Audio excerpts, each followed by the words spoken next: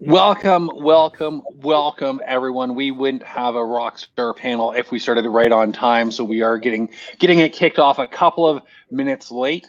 My name is Lucas Walker with Gorgias, the #1 help desk for e-commerce. Thanks everyone joining live. Let us know in the chat box where you're joining from, because you probably answered that question already on every other webinar you've been on in the last couple of weeks. Let us know as well sort of who you're most interested to hear from, or what you want us to really hit on. The topic of today's webinar is how a dollar of acquisition is worth 10 cents of retention. And what that really means is, why are you spending $60 to acquire a customer and feeling really happy about it when you could be getting that same sale from an existing customer for, say, $6 and just getting so much more profit at the end of the day? Because as sexy as a low cost to acquire a customer is, having a lot more profit in the bank is always what I like to see on the scoreboard. So I'm going to turn it over to the panel now, starting clockwise from me, Jay, then Rich, then Kevin, and Derek, if you want to wrap it up while everyone is sharing sort of where they're from. We got Juan, JC at Safa, Seattle raised, Mexico based. Thanks, guys. All the best vibes. Thanks, Juan. Jay, do you want to kick it off and introduce yourself and Bold Commerce? Sure. Hey guys. Thanks everyone for joining. I'm Jay Myers. I'm one of the founders at Bold Commerce, and Bold we do a lot of things, everything from subscriptions and upselling and membership programs, loyalty programs. We've got a suite of different products that help stores sell more. Awesome. Rich. Thanks, Juan. Rich, you're up. We got David. We got Juan sharing some love for Bold Commerce. We got Brian from East Bay. Rich, do you want to go ahead and introduce yourself? Yeah, my name is Rich Devine. I'm with Route. I run partnerships and global alliances at Route. We offer shipping protection and visual tracking for your orders, and then we can do that across the planet, across any carrier. And really excited to be here with you guys and join the discussion. Awesome, thank you. And actually, Derek, do you want to go next? Sure. Derek Haney. I am the Chief E-commerce Technologist at ecommercetech.io. It's a made-up title that just means I help e-commerce teams, merchants understand the vast technology landscape, which includes all of your guys' tools, which I love. And so that's my role, is sitting down with CEOs or teams, looking through their entire stack, all the apps they're using, making sure they're using them to the fullest, and then giving some suggestions on what to use next, or how to integrate something like a loyalty or retention tool, or a buy now, pay later tool, or a help desk, and what that means for their business, and when they should actually implement it and when they shouldn't, and all that good stuff. Awesome. And Kevin, you are up. Not Kevin Wild from the Bill Simmons era Half-Baked Ideas podcast, but Kevin Wild of Sizzle. Close second place. Yeah, it's great to be here. Thanks for the introduction. Yeah, so my name is Kevin Wild. I'm the head of e-commerce partnerships here at Sezzle. So Sezzle is an online payment platform that allows shoppers to pay for their order through 4 small installment payments spread over 6 weeks, rather than paying the full amount at once. We're 100% free to shoppers. We don't charge interest, negatively affect credit scores, anything like that. Awesome. So thank you so much. And I'm just going to put a little poll in here. Let us know which of the panelists' tools you're using. You can choose more than one. Let us know who has customers in here. We've got Brian and Aaron, a few people all across the US. And Kevin and Jay, you guys used to work together, didn't you? We still do. We're like night traders on the stock market overnight. Great. Jay used to be my boss back in the day, actually. Yeah. Now he's working for you. You've usurped him. Is everything good, or are we going to have a little bit of a clash on the webinar? You tell me. All Kevin. Good vibes. All good vibes. No, we're good. Everything was good on my end. It was. Yeah. No. Perfect. So. No, I love that. It's always good when partners work together. As much fun as it is to sort of have a little bit of beef. But what we really want to talk about is, say, there are some things like why every store needs to think sort of more like membership programs, or like the Amazon Primes, the Costco memberships, how to really reclaim ownership of that post-purchase experience from when that order happens to the doorstep. We think about all this stuff that happened before, but not always after to make it really, really strong. And then really using technology to increase your customer lifetime value of the of your store. So I know that everyone sort of had their pitch or sort of their what you'll learn statement. I think it'll be best if we all work together and almost do a round robin. So I'll start this first question off for you, Derek. But we've seen a few different topics, but everyone, it seems like in the last 3 months, everyone's talking about retention and copywriting. Why are we seeing everyone talk about retention? So I'll kick it off to you, Derek, and if anyone wants to chime in with that, we'll go around the panel. Yeah, and I think Jay can attest to the idea that retention has been a concept that's been around for a very long time, right? It exists. It's what I really think is interesting is that in SaaS you care a lot about retention. All the high valued SaaS tools have 0% churn, negative churn. They have really strong retention on their platform. Think about Facebook. It wouldn't be a multi-billion user platform if people didn't use it again tomorrow, right? And so retention is definitely a concept that's been around for a while. In e-commerce, though, because of the rise of e-commerce, maybe 10, 15, even 20 years ago, and the rise of drop shipping as well in the past, you were able to get away with kind of a market inefficiency where there was a huge opportunity for innovations in Facebook advertising and Google advertising. And so if you could just get the product into somebody's hand, you could acquire them for cheap and their lifetime value would be higher and therefore profit. Right. And when people are making money, they don't necessarily stop to optimize for additional profit. They're not looking for an additional advantage. They're just happy. Why would you? If I have a machine that gives me $100 every time I put $10 into it, I'm just like cranking in my $10 bills as much as I can and hopefully finding more of those machines. And then the question, and everyone's got a limited amount of time and resources, but with that machine, what people were just kind of blind to because they had a working business was that they could have put $10 in and got $150 out, right? Just they could have squeezed the juice a little bit better if they had spent more time thinking about how to keep customers happy, and how to sell again to them over and over. Now, that being said, I would even argue that another reason people didn't focus on retention in the past was that they didn't really care about the product experience. They cared about the transaction. And so now we see with increase in market efficiency, right? We're seeing more competitors in more markets, and it's easier to enter into e-commerce than ever before, thanks to all of your guys' tools. We know that the competition is fierce. Facebook ads, aside from COVID ad prices fluctuating a lot, it's reached an equilibrium, and same with Google, which means we're in red ocean territory. And as you move to red ocean, you're forced to look at more opportunities to improve margin, improve profitability. And that's why people are now turning towards retention, even though they should have been focused on a long time ago because it could have made them money a lot sooner. Awesome. So I'll just kick it off to the panel, either Jay, Rich, or Kevin. What do you have to add to that? So really, why are brands shifting to retention now?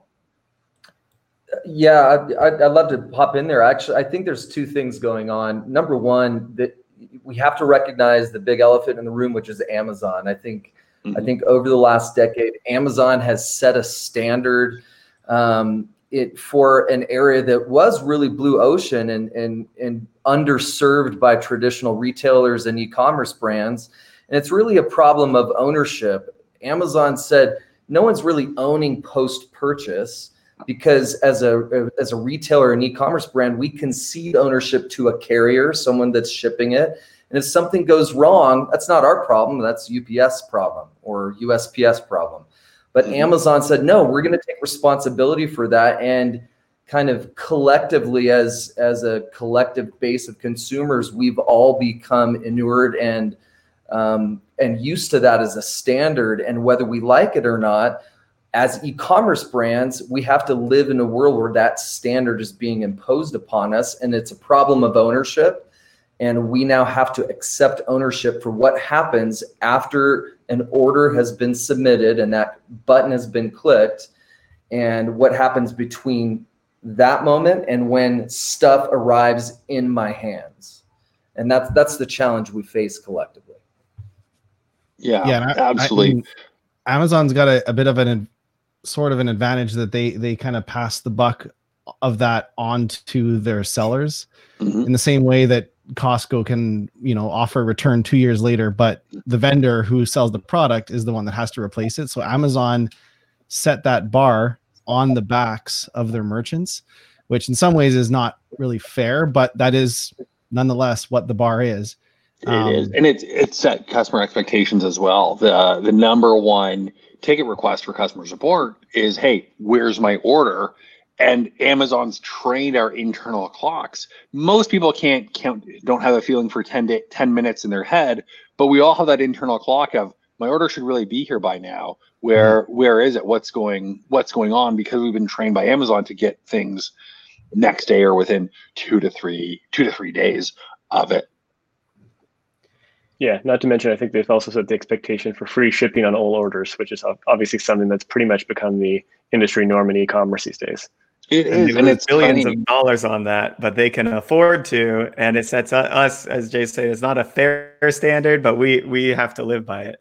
That's the one with the gold makes the rules, unfortunately, and Amazon's got the e-commerce crown for the time being.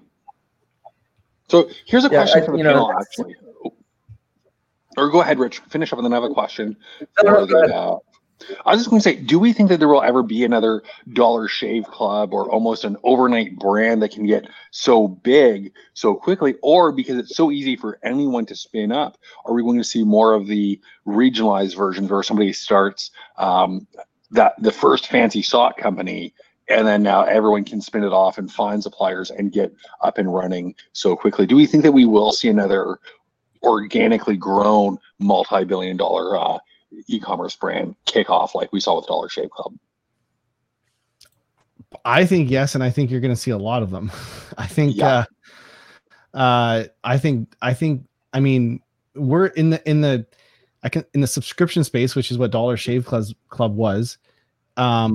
What the valuation they got was what software SaaS companies got. I mean, at the time that they sold to $1 billion to Unilever, they were doing around 100 million a year, and they sold for $1 billion. So they got a 10x multiple on top line revenue, and that's just like unheard of. Usually for e-commerce, it's usually a multiple of EBITDA, which is like earnings before interest, taxes, dividends, and you don't know basically like what's earnings left before over. Interest, Taxes, and what's the other one? Deferred. Anyways, it's like the portion left over after all your expenses, and then it'll be a 2 to 3 times multiple on that. So if you did $1 million a year and your EBITDA was 20%, you have a company worth roughly 600 grand. But that subscription company, anyways, was worth 10x top line revenue. I think the thing that the Dollar Shave Club got right, that these big brands like have a hard time emulating, is if you take a step back, like at the end of the day, what you're really selling is you're selling a relationship, and they built a brand, and like the word brand is overused, but it is so important because what you're selling, you have to get out of your head that you're selling a product. You're not selling a product. Like it was a razor. It's a dinky little razor. Honestly, like it wasn't really anything special. And if you go on reddit.com/wickededge, they say, I can't remember the name of the brand, that they're just private labeling. There's no difference between a Dollar Shave Club razor and this other brand. It's literally the exact same blades. And it's that way with watches. It's that way with deodorant. It's that way with like when you buy, like you're buying the brand. You're not actually buying the product. And I think that's hard to do. So I don't think, to say there's going to be like a ton spun up. I actually think it's very hard to actually build that strong of a brand, because it's real true. Like you can't fake it. Like you can spin up drop ship stores but you're not building that brand. You're selling products. So anyways, my opinion is yes, there'll be lots, but I don't think it's super easy to do. It's a lot of hard work. Yeah. I think there will be more industries overnight, but I think acquisitions will happen a lot quicker. And I think that like sunglasses, for example, if there was boxes, it's just because the business model is so proven now, I think it'll take someone to really break through and have a totally another business model. And I just dropped another poll in the chat. What does the D in EBITDA stand for? Is it debt, defunct, or depreciation? So go ahead, let us know what you think it is, and we'll reveal the answer at the end of the end of the episode. 1 month free of Sezzle if you get that right. 1 month free Sezzle, 1 month free Route, 1 month free Bold, and 3 months free Gorgeous. Kevin will personally set it up for you. Oh, Sean's got it. Sean wins the 3 free months of Gorgeous. You email me, I'll make it happen. All right. So Yeah, I think it's harder than ever. I think that the D2C model, it's been commoditized a little bit. I think some of the big forces like an Amazon taking advantage of really great ideas and leveraging some of their economic weight makes it a challenge. But one of the things that I think is really critical for smaller brands or D2C brands is really getting a handle on your first party data. I think that there's a premium on knowing who your customer is, and customers today they're looking at brands and as tribes, being part of a tribe. And so it's more than just a brand. It's knowing who your customer is, who your segment is, and giving them an opportunity to become part of your tribe. And there's a level of stickiness that I think D2C brands are able to provide that a bigger behemoth like an Amazon or a Walmart isn't able to replicate. And that's really a proposition of getting a handle on who your customers are and making really good decisions about brand deployment and messaging and what we're talking about today, which is the entire customer journey, especially what happens post-purchase. Yeah, absolutely. And I mean, we could probably harp on it all day, but look at a KitchenAid stand mixer versus just stand mixers in your kitchen, and you're so loyal to that brand that you're willing to pay 3 or 4 times more than, say, the Cuisinart or the Breville, which are great brands in their own right, but just everyone seems to gravitate to that, and that's why they can charge so much more. And so this is a question for both Kevin and Jay, because subscriptions and sort of buy now, pay later are really quite similar. If you're thinking of Dollar Shave Club, maybe you're buying a nice razor and a year's supply of blades, and you're breaking down that payment either every month as it's shipped out, or you get everything shipped out and then you're buying now, paying later. So in both instances, the credit card is being charged multiple times. Now, obviously, subscriptions and buy now, pay later aren't the same thing, but there are some overlaps there. So I know that that Jay, that obviously like Bold is huge in the subscription space, one of the OGs. I know it's like a really obvious way to retain, but not every store really needs subscriptions. So I'd love to hear some thoughts on how non-consumable stores can do that. And then Kevin, I'd love for you to chime on with some of the ways that maybe a buy now, pay later, maybe a way to do that, or an alternative way, maybe a better way, or maybe when it's not the way to do it. Yeah, for sure. This is a topic near and dear to my heart. And so whether or not you're a subscription store, I think there are key aspects that a subscription store innately gets right that I think stores that, even if they're not subscription stores, that they need to emulate. The biggest thing, and we're talking about it a little bit, but subscription stores by their nature are really good at selling their brand. And the reason why they have to do that is because when you subscribe to something, it's a much bigger investment. You're saying, I want this product and I want it every month. And when they survey customers who subscribe, they feel their affinity to that brand is much stronger than when they buy a one-time product. Like, as an example, I've purchased things and a week later it hasn't shown up, and I actually forgot the company I ordered it from, which seems absurd, but I've done it. I've Googled for a product, like a tool I needed, and do you ever order a bunch of stuff?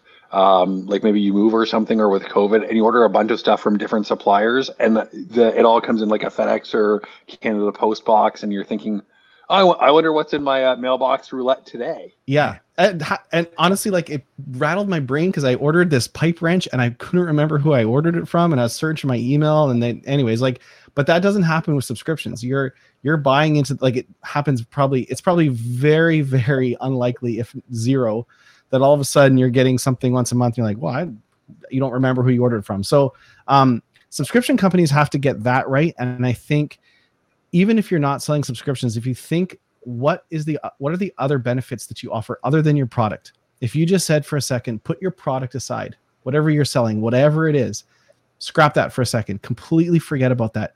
What is the other value that you're adding to your customers? What story are you telling them about how your product's made, about the values your company has, like the process you have in packaging it, in charities you support, and how your company's run? They need to know your story. And in that sense, you need to think like you're selling a membership. Like they're like, to your point, it's a tribe. Like they're buying into that tribe mentality.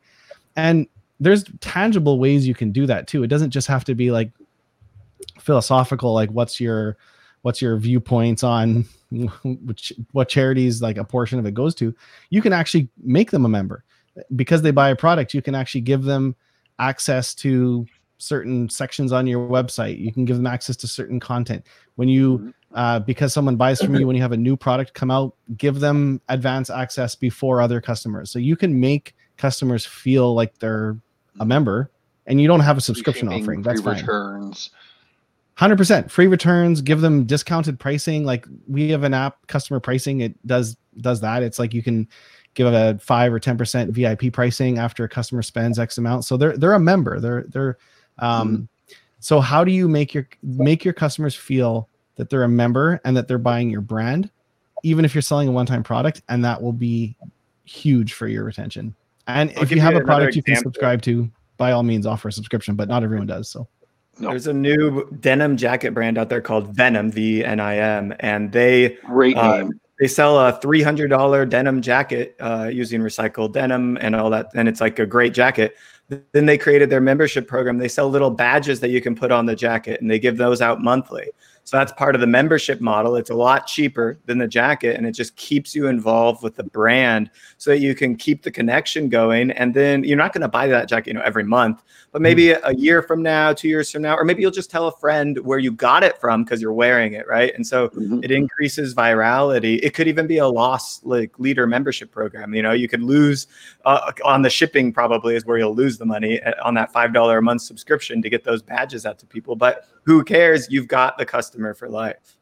Yeah. And every point of contact, like it was Father's Day last weekend. So I got a few Yeti coolers and Yeti mugs and so nice. A few Yeti coolers. That's like not coolers. Like how much like your family Father of the Year. Pretty good dad. Like several Send one over to me, Jay. Why not get you a Corvette for the same price, Jay? The drink coolers. Come on. I know what you mean. I love Yeti products. We're going to see. I'm going to compare it against my wife's Corksicle, and we're going to have an ice off. See which one lasts longer. But so the first thing you do is you open it up, and it tells you the story of Yeti, and then if you send in their warranty card, they send you a decal pack for your car, your truck, or whatever. And everyone an exclusive way to turn into a Yeti billboard. You pay them to sell to display their ads. Yeah. And I don't think I've actually ever seen a commercial for Yeti, but I know everyone knows about it, right? That's a great example of a brand. Well, and it's like the CEO of Red Bull when they said, CEO of Red Bull, why are you charging twice as much than Coca-Cola for less product? And he goes, well, if I charge the same price, how would anyone know that it's better? And it's almost that marketing of, no, we're not going to advertise. Our products are so good, you'll spread the word. But even the details of when you're unboxing a Yeti and it says in your cooler, great for root beer floats, day drinking at the beach, just all kinds of cool, fun uses and getting more out of it. And I think that's a good segue for the subscription side of things. That, well, you know what? Become a subscriber for just $1, so you're constantly opted in. And then you get, say, drink recipes or whatever it is that you can do with your Yeti cooler. So that could be a subscription for Yeti, but at the same time, to transition to you, Kevin, because of Yeti, especially the big $1,000 Yeti coolers for going to the beach, prime example of sort of a buy now, pay later. So it's been, I know that it's been really popular as of late. It's been around forever in the infomercial space. 3 easy payments or 4 easy payments of 1995. Can you talk to us a little bit more about the trend of buy now, pay later, and why it's really skyrocketed so much? Yeah, certainly. I think kind of going off of what Jay said, we're seeing that purchasing trends and consumer behavior has really changed over the past 5-10 years.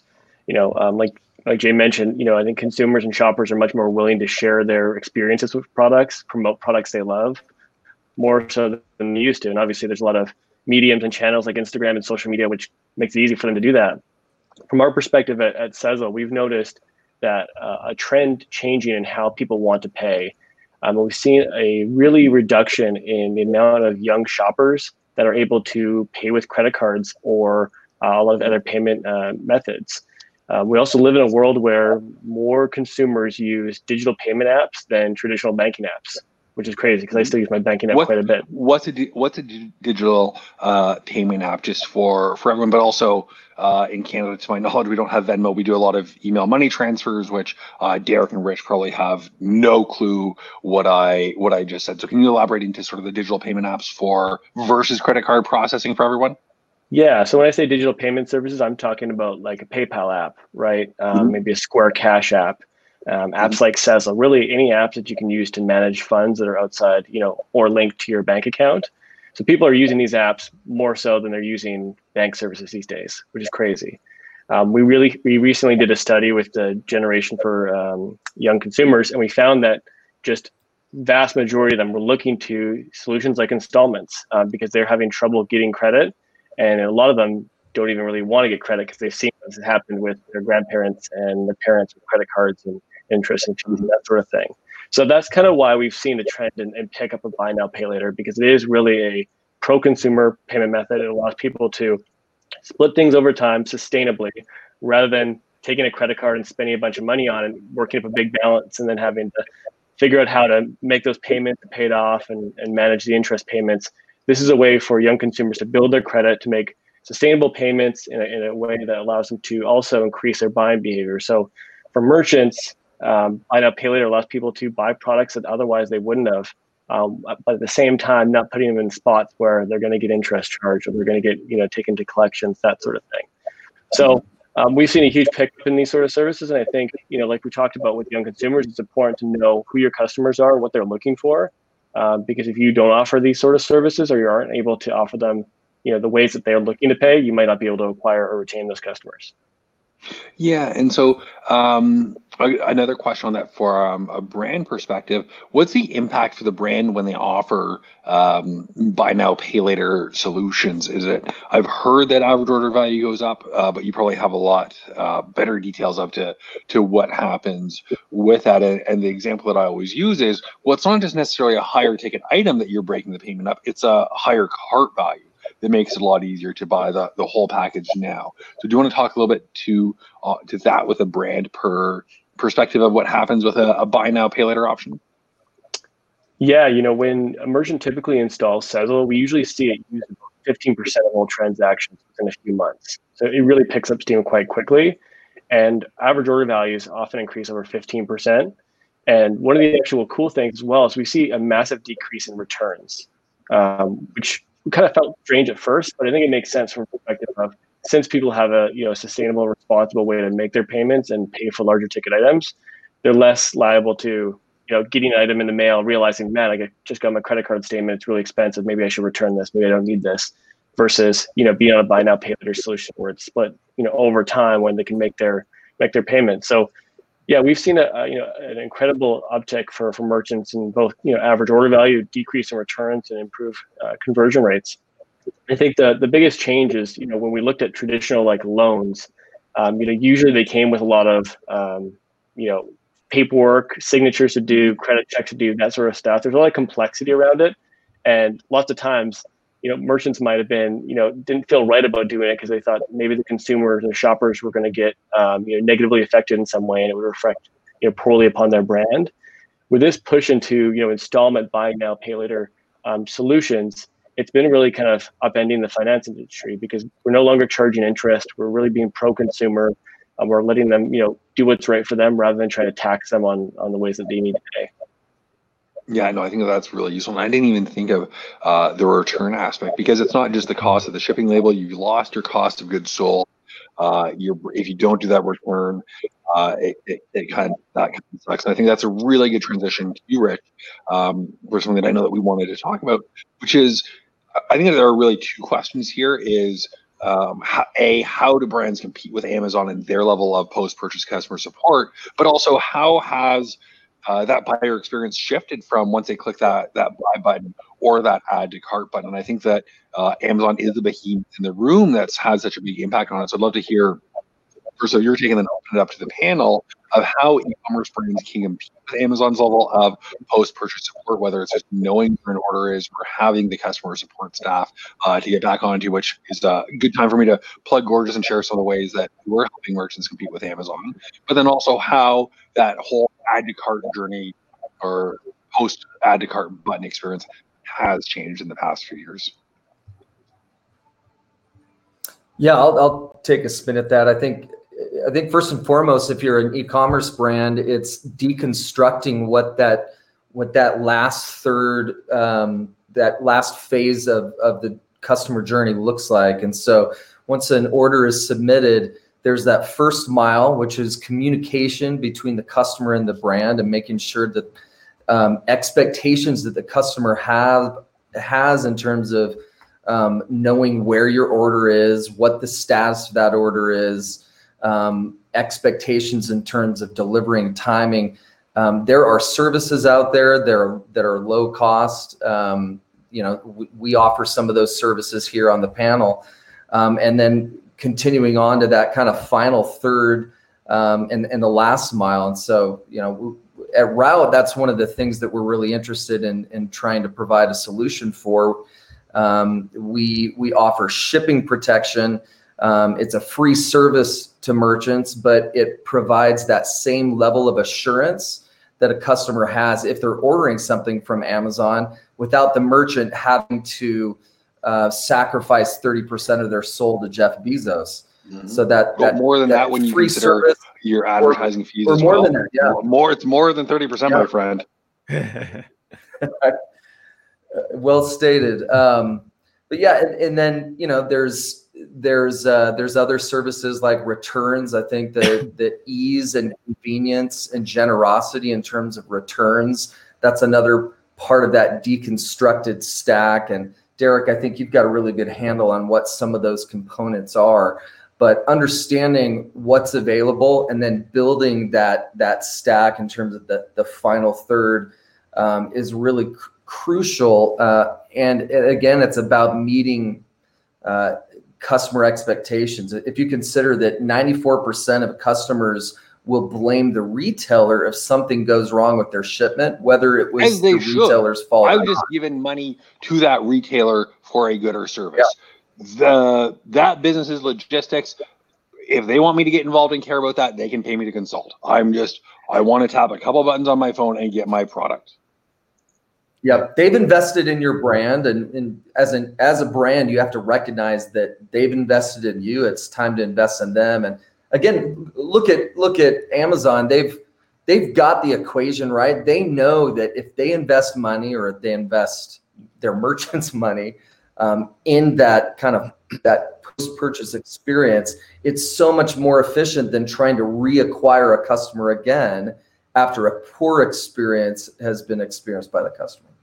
Yeah. And this is where I think e-commerce can learn from SaaS, because in SaaS, you have, the pirate metrics, the AARR funnel, very popularized in the SaaS ecosystem and technology. Acquisition, activation, retention, referral revenue. Activation is this phase that brings people into retention. And when you sell the product, what is going on in the customer's mind is they're actually taking a leap of faith and giving out their money in exchange for the promise that they'll get value later.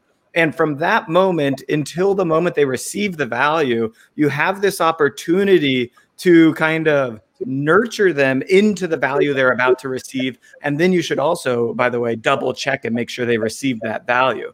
And so this whole activation process, which Route definitely helps with a lot, like it's tracking the order, it's activating in maybe a loyalty tool in the back end dashboard, it's posting to social media when I get the product, giving feedback or a review, any customer service inquiries that I may have with the team to make sure that I know how to use it right. That little insert card for Yeti, which is really simply just saying, you might not know all the ways you can use this product. Let me help you so that you get more value from it.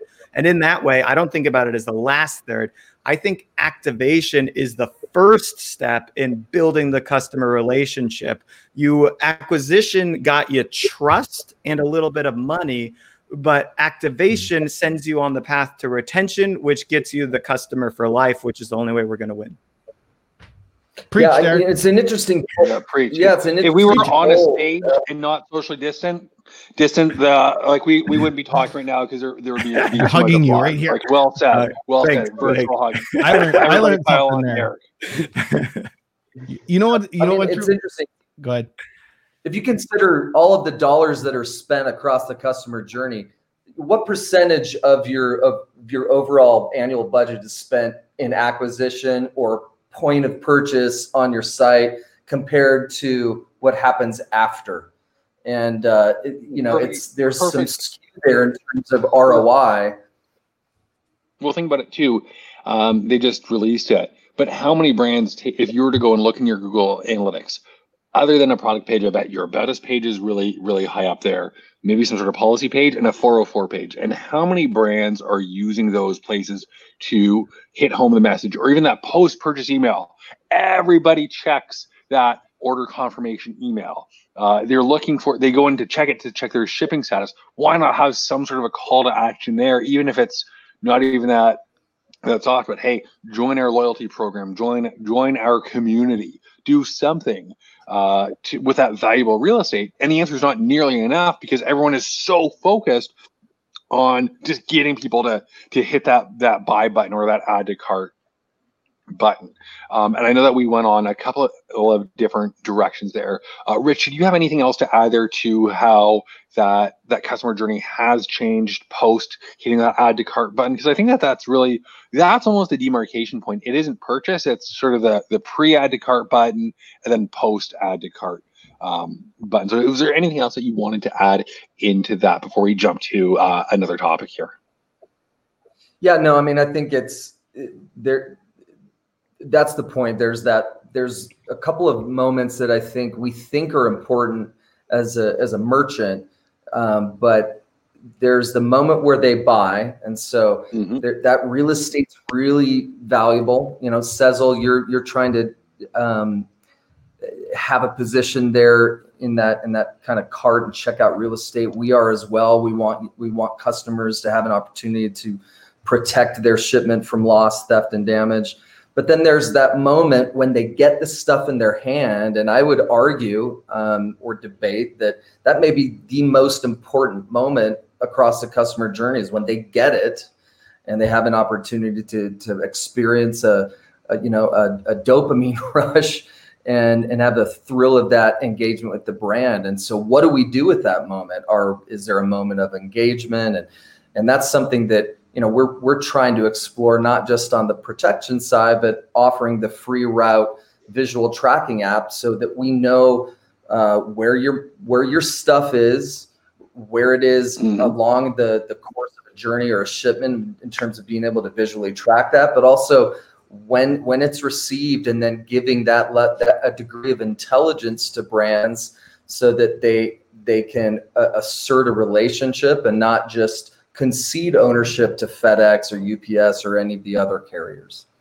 I would add, because I like Route a lot, that return process that you have that's like 5 steps, really easy to click through. That streamlines that experience so much better than sending an email to a contact at address, waiting a day. Sorry for gorgeous, but if we can avoid sending the ticket in the first place, it's way faster and better. Oh, absolutely. But you know what? That's what we're all about, is the worst case scenario. for a customer, or I shouldn't say worst case, but a horrible scenario for customers. I order something, my internal clock that Amazon's trained me to do says my order should be here. I contact that brand, and either they're inundated, they don't care about support, it's the weekend for whatever reason. I don't hear back from them in a short period of time, and then the product arrives, and then I get a response. Well, checking into it, it looks like your product has already arrived. If you can be proactive about that and show them where their product is through the Route app or any other or another method, but I mean, Route, you guys do a phenomenal job of it. Why would you not do that and just have that better experience for your customer? I think that contacting customer support when you talk about what a customer enjoys about that brand relationship, that's not going to be on a top 10 list of things that they want to do because it's so reactive. Good point. Yeah, it's this interesting idea of friction. Traditionally, brands have intentionally tried to create friction to avoid cost, right? And now that we're trying to shift things a little bit where we want to eliminate friction, which is the whole idea of a one-click claims process. Can't find my order was stolen. One click, we replace or reorder the product, just like Amazon does. And again, you have to give credit to them for understanding and flipping a dynamic that had become normalized in the e-commerce space, where brands were trying to create friction as a way to save on cost.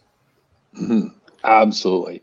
I think something Derek, since you just during the time when Amazon had that whatever they call it, like pushback on non-essential products, so that for a brief period, like anything that wasn't an essential product, it would take a month to get.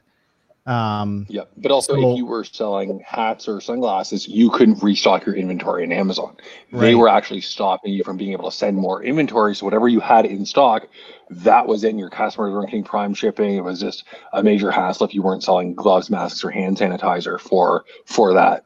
Well, there was this brief period that people who and I try to not shop on Amazon as much as possible, but there are some things that are just convenient that I get on there. And then during that time, I noticed, it's going to be a month. So I actually, in the last 2 months, I don't think I bought anything on Amazon. It's been every other store, but it's actually blown me away how little right a lot of stores get the operational aspects that everything from the way the box comes poorly taped. One email order confirmation and that's it. And Derek, you were bang on, from a software standpoint, you onboard a customer. There's a whole series of emails. There's no onboarding. There's a brand that I ordered from the other day. They use our subscriptions app. They're called Kenko. It's KENCKO. Anyways, they are a couple software developers that started a fruit drink. They basically turn fruit into powder and then you mix it. And but they are software developers who started this subscription company, and they approach it 100% like a software company. And it reminded me, Derek, when you were talking about that, they get on board. And the second you order it, you get an email every day, and it's here's what to expect. Oh, by the way, here's the history. Here's the video of how we turn these fruits and vegetables into powder.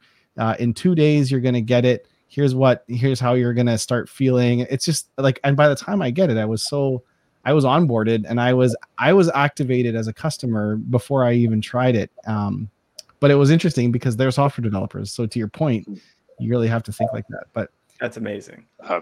That's awesome. A quick shameless plug. I'm doing another webinar tomorrow with Val Geisler, who she has a SaaS background and a lot of subscription background. I'll plug the link after. Just it's going to be pretty awesome. It's not even a webinar. It's a live recording of a podcast. But if you have a question for Val, I'll plug that link just because it ties into everything that we were just mentioning. And Derek, because you hit it out of the park a few moments ago, I really wanted to turn it back to you. So obviously, Bold is great. Sezzle is great.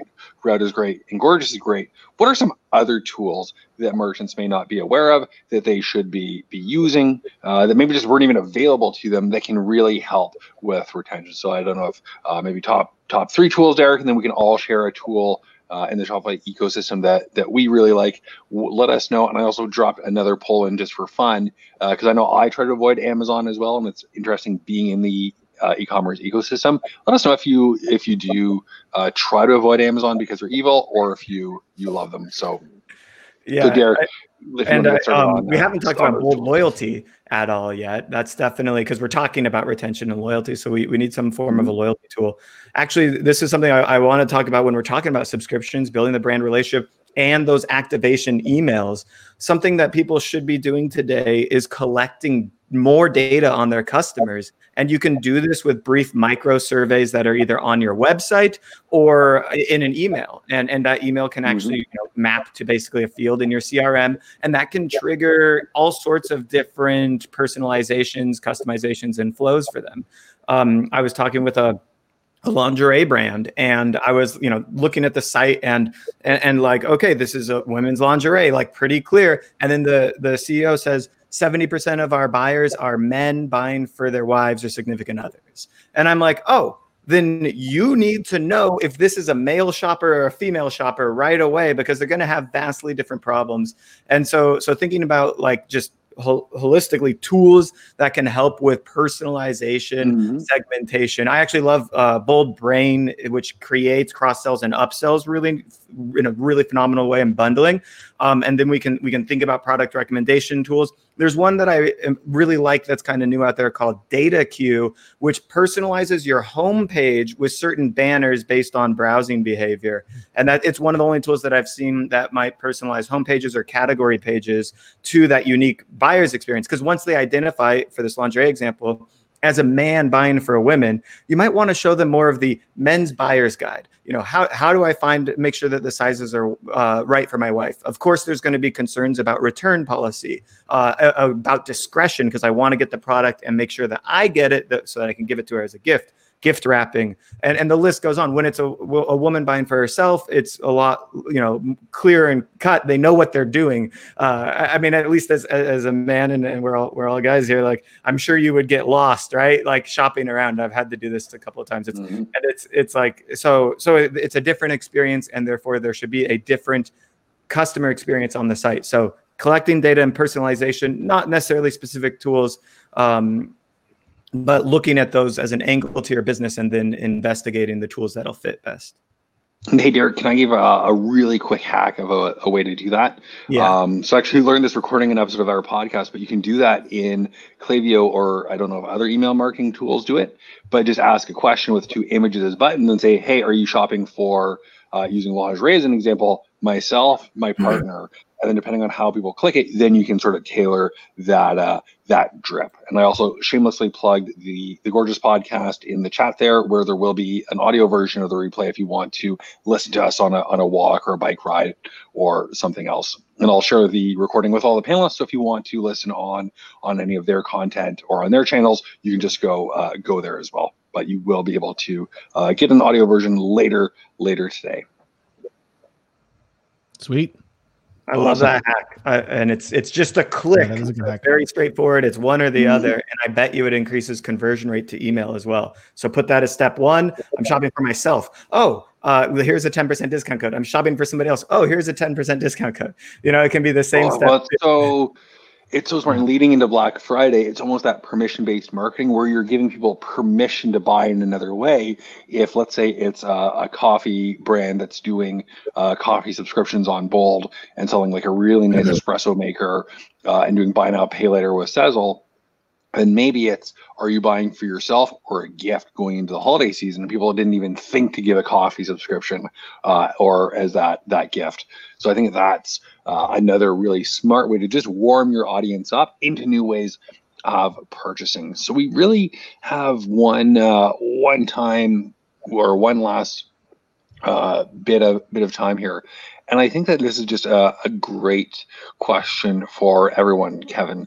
But really, why is it so important to give merchants those multiple payment methods for it? So going beyond just putting your credit card in, as we were sort of talking about before, and I think it's something that we can all sort of touch on as we wrap up. Why is that so important to have that as part of the customer journey? I mean, I think And a question from David as well, maybe for you, Derek. What are some of the best apps for micro surveys on Shopify?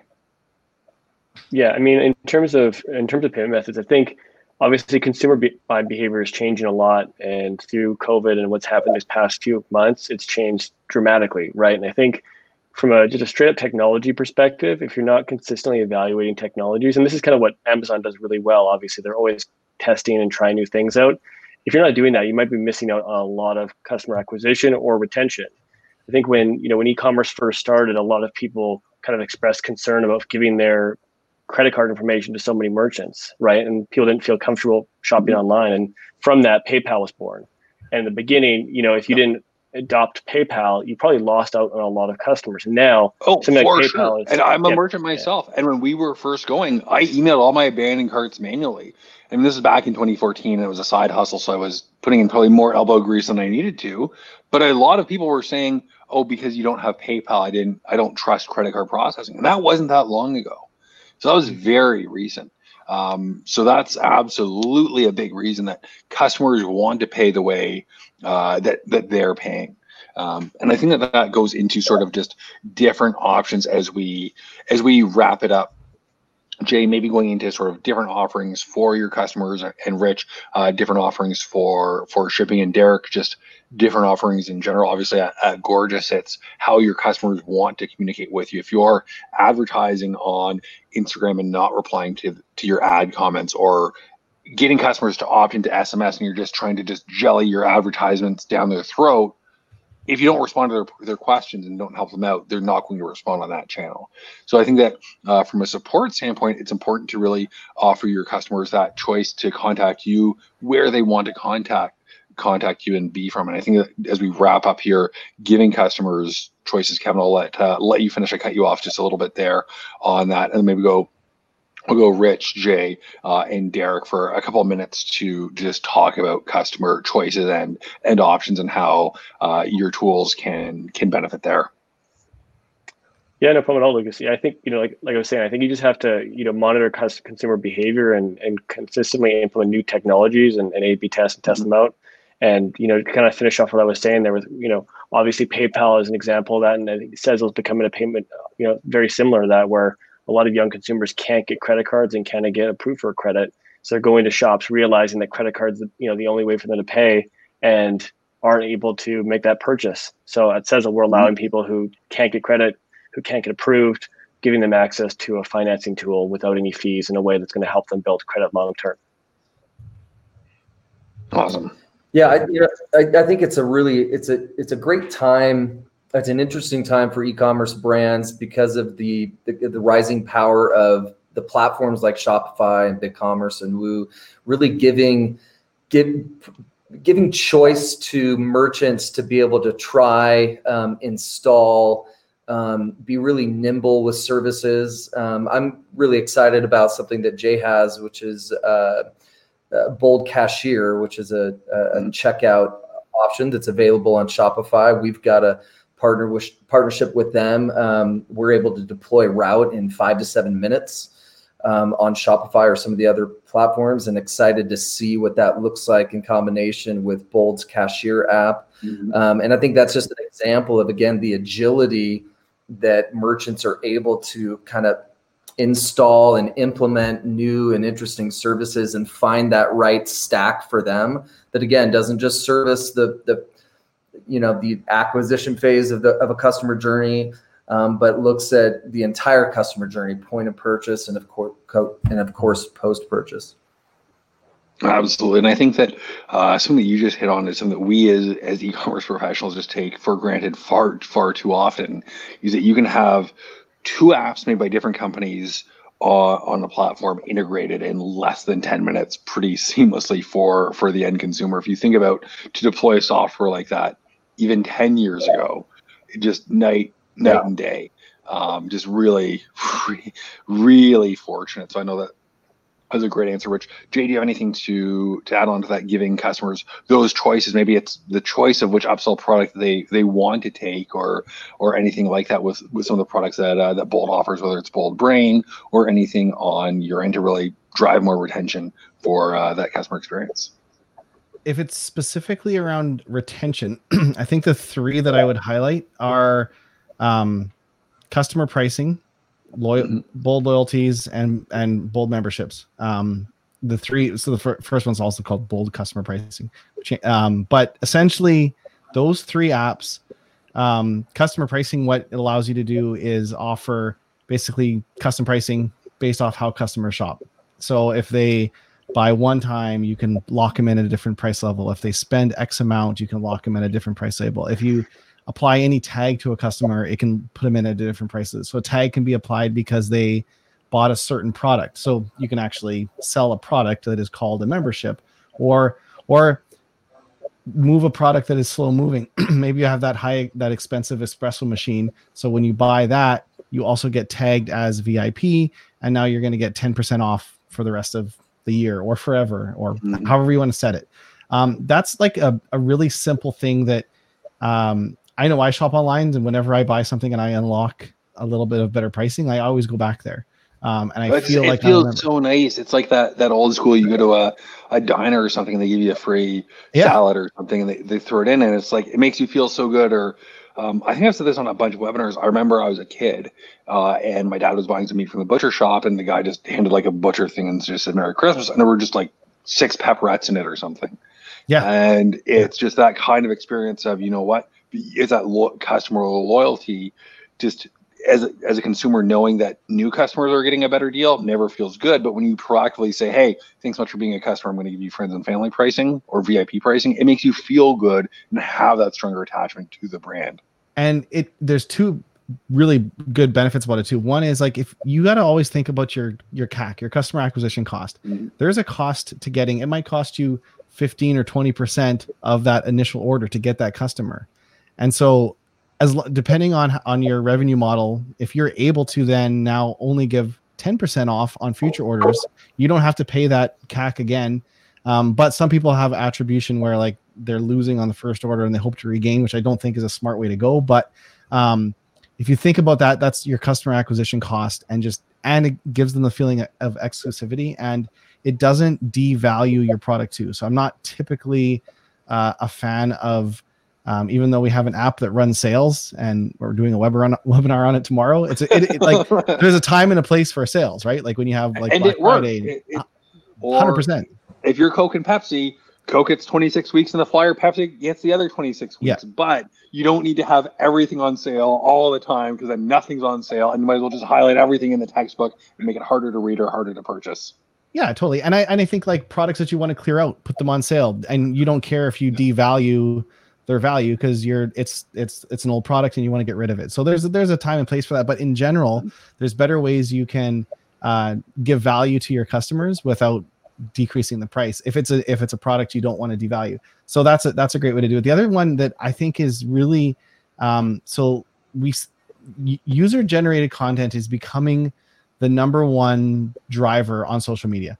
And I mean, I'm not a huge paid marketing person, but I do help a few family members with their Shopify sites, and I help them run their Facebook ads. And I'll tell you, like when we take the most pristine, polished video that we make for their products and put ads on it, it'll get like 5 or 6 comments, a little engagement.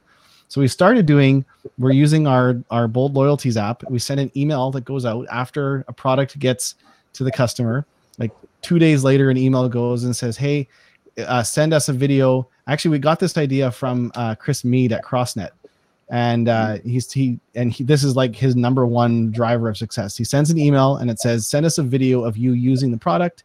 They have to agree that it can be used in an ad, and he just refunds them $10. He doesn't give them a coupon. He actually just says, "I'll just refund you $10 back." We do a coupon. We might switch to doing a refund, and then people will send like a video on their iPhone of like, what do you think about the product? And then we use those as Facebook ads, and they convert like 10 times better.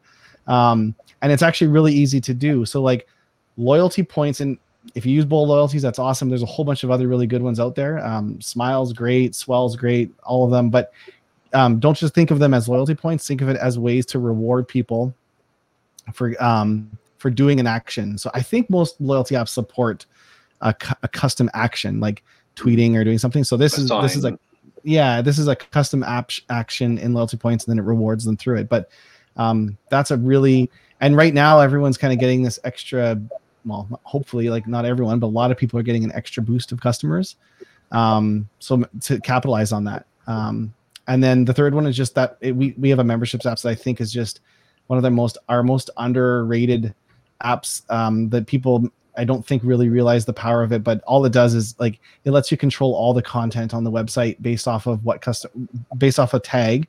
So you can show or hide products, show or hide prices, show or hide content, blogs, pages. You can change the entire Liquid templates. Like, you can change your homepage when a member logs in versus a non-member. So even if you don't sell a membership, you can, after a customer buys one, it can tag them, and then they see a different homepage when they log in. Or if they spend a certain amount, they can see a different blog category that's maybe like your pro tips, or I don't know. There's 100 different ways if you're creative. But our membership app allows you to do that. It also can charge a membership, but you don't have to do that. You can just control the content. So I don't know. Those are three that I would call out. Yeah, I think that's awesome, and that's really where it's going. That everything is custom. The future is custom, and that bespoke experience.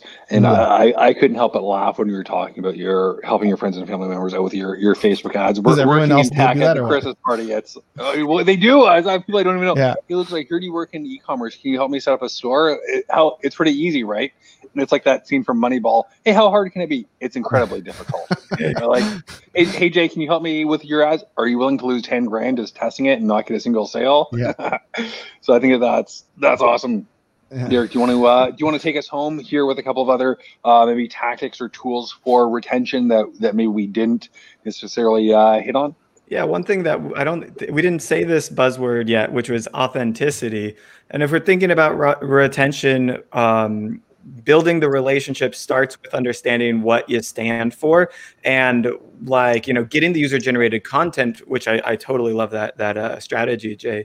You need to have a certain type of audience profile that relates to your cause and what you're really working towards as a goal. And these days it has to be more than just, we're just trying to get rich, unless you really triple down on that or something. I don't know. Some really aspirational people could perhaps. You would almost have to be like Ugly Drinks, the anti whatever it is. It's like, yeah, it's only, and it's funny because I'm wearing a Larry David t-shirt for anyone who saw the most recent season of Curb Your Enthusiasm. There's too much hipster coffee. I just come support me. But you don't do that because you're not Larry David, you're not Ugly Drinks. That's a horrible way to build a business. Yeah. So finding that cause. So I'll plug a tool on this one, which is one of my new favorite, hottest tools, and I think this is going to be another skyrocketing success. It's called Shopping Gives. It immediately integrates cause marketing into your business and can help you give back to your chosen cause, and it handles all the logistics and stuff. And it's a great tool for that. So I'll plug that one so that you can better integrate your cause, the causes you believe in, and the causes your brand stands for into your business. I think it increases retention, and it can customize donations and email sequences to your customers based on the cause that maybe they've selected, which is really great. And then I want to bring it back to technology as a whole really quick, which is just thinking about adding Shopping Gives, adding Bold tools, adding Gorgias, adding Sezzle, adding Route, adding all these tools to your stack. There is a cost that we should acknowledge here. It's not just the cost of the tool. We have a small cost in our resources that have to use and implement this tool on a regular basis. In the data that might be siloed when this tool is used, how is that data getting siloed there? And then in the lost, maybe there's even a little there now. Most tools, all of your tools I know do not affect page speed load time, but they affect what we call technical debt in some form or way. It's just there's something being clogged or lost in some cases, and so we want to acknowledge these costs when we implement a tool, because ROI is the goal, and we can see that with each tool pretty clearly, or at least you should have a good understanding of it. But also acknowledging the cost, so that you can build a roadmap on when to implement a tool. When can I afford to make this investment into the costs, and how long will it take to get a return on investment for that? I think of Gorgias, it takes a month to get set up. Maybe, obviously it can be done really quickly, but a month or more. There's always a learning curve, just knowing where the buttons are in something different. There's always that learning point where you need to And take there's a step back training, and there's rewrite. business process optimization. It changes the fundamentals of how your business is going to work. Route and Sezzle both change those fundamentals a little bit because they change how the user is experiencing that post-purchase process. With Sezzle, they're paying it off in installments, and if you know that user's paying in installments, you should change how you post-purchase market to them, the activation sequence. And with Route, if they're using the Route the visual tracking tool, you know that they're in that tool tracking your package, and you want to maybe change how the experience is done via email or any other way. So acknowledging the changes that tools create on the environment and on the customer experience, all of course very positive changes, but require some tweak to the business as a fundamental, how the business is going to operate, and just making sure that you're ready for that and that you know how things are going to change. And that'll help you be more successful with technology in general as you implement it on your site. Absolutely, and I think that's a great way to wrap it up. Where can everyone find you? Find the panelists. I know that we've had a few questions. Some of our panelists are using some of our tools. Some are not using us if they want to check us out. We will be probably sending an email where you can grab that demo. I know Sean got the hookup from all of us earlier. Let everyone know where people can find you if they want a little bit more info. Maybe just everyone put a URL or something in the chat box there, and keep an eye out for our follow-up as well.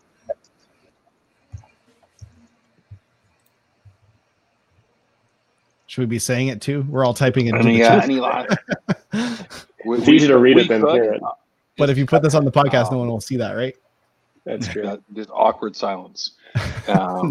You'll never find us. Yeah, we're the stealth, the covert operations of e-commerce. But you can find Jay over at boldcommerce.com.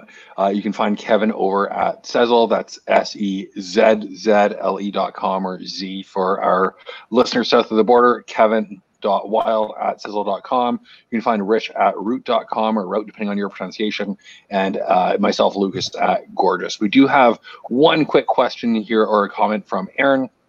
We're currently focusing on the unboxing experience and personal service. I receive all contact from customers and reply personally. Love all of your ideas. Will definitely help us grow. By the way, I'm close to 60 years old and I had to look at most of the jargon you used in the beginning. Awesome to hear, Aaron. And I apologize for using too much technical jargon. I'll take the blame on that one. Yeah. By the way, Aaron is the Dollar Shave Club for women. I think, right, Aaron? Oh, cool. That's what it was, essentially, which I think there's a big niche market there. So I love it. Oh, absolutely. Smart. Really cool. One thing says, great points, keep killing it, and congrats. Awesome. Thank you. Thank you so much. If you did find it valuable, I know I always appreciate people downloading our content, share the podcast with them so that they can hear it as well, and really appreciate it. I'm going to hit the end webinar button now, unless anyone has anything else they want to wrap it up with. Thanks for having me. Perfect. Good to be here. Awesome. Thanks, everyone. Take care. Bye.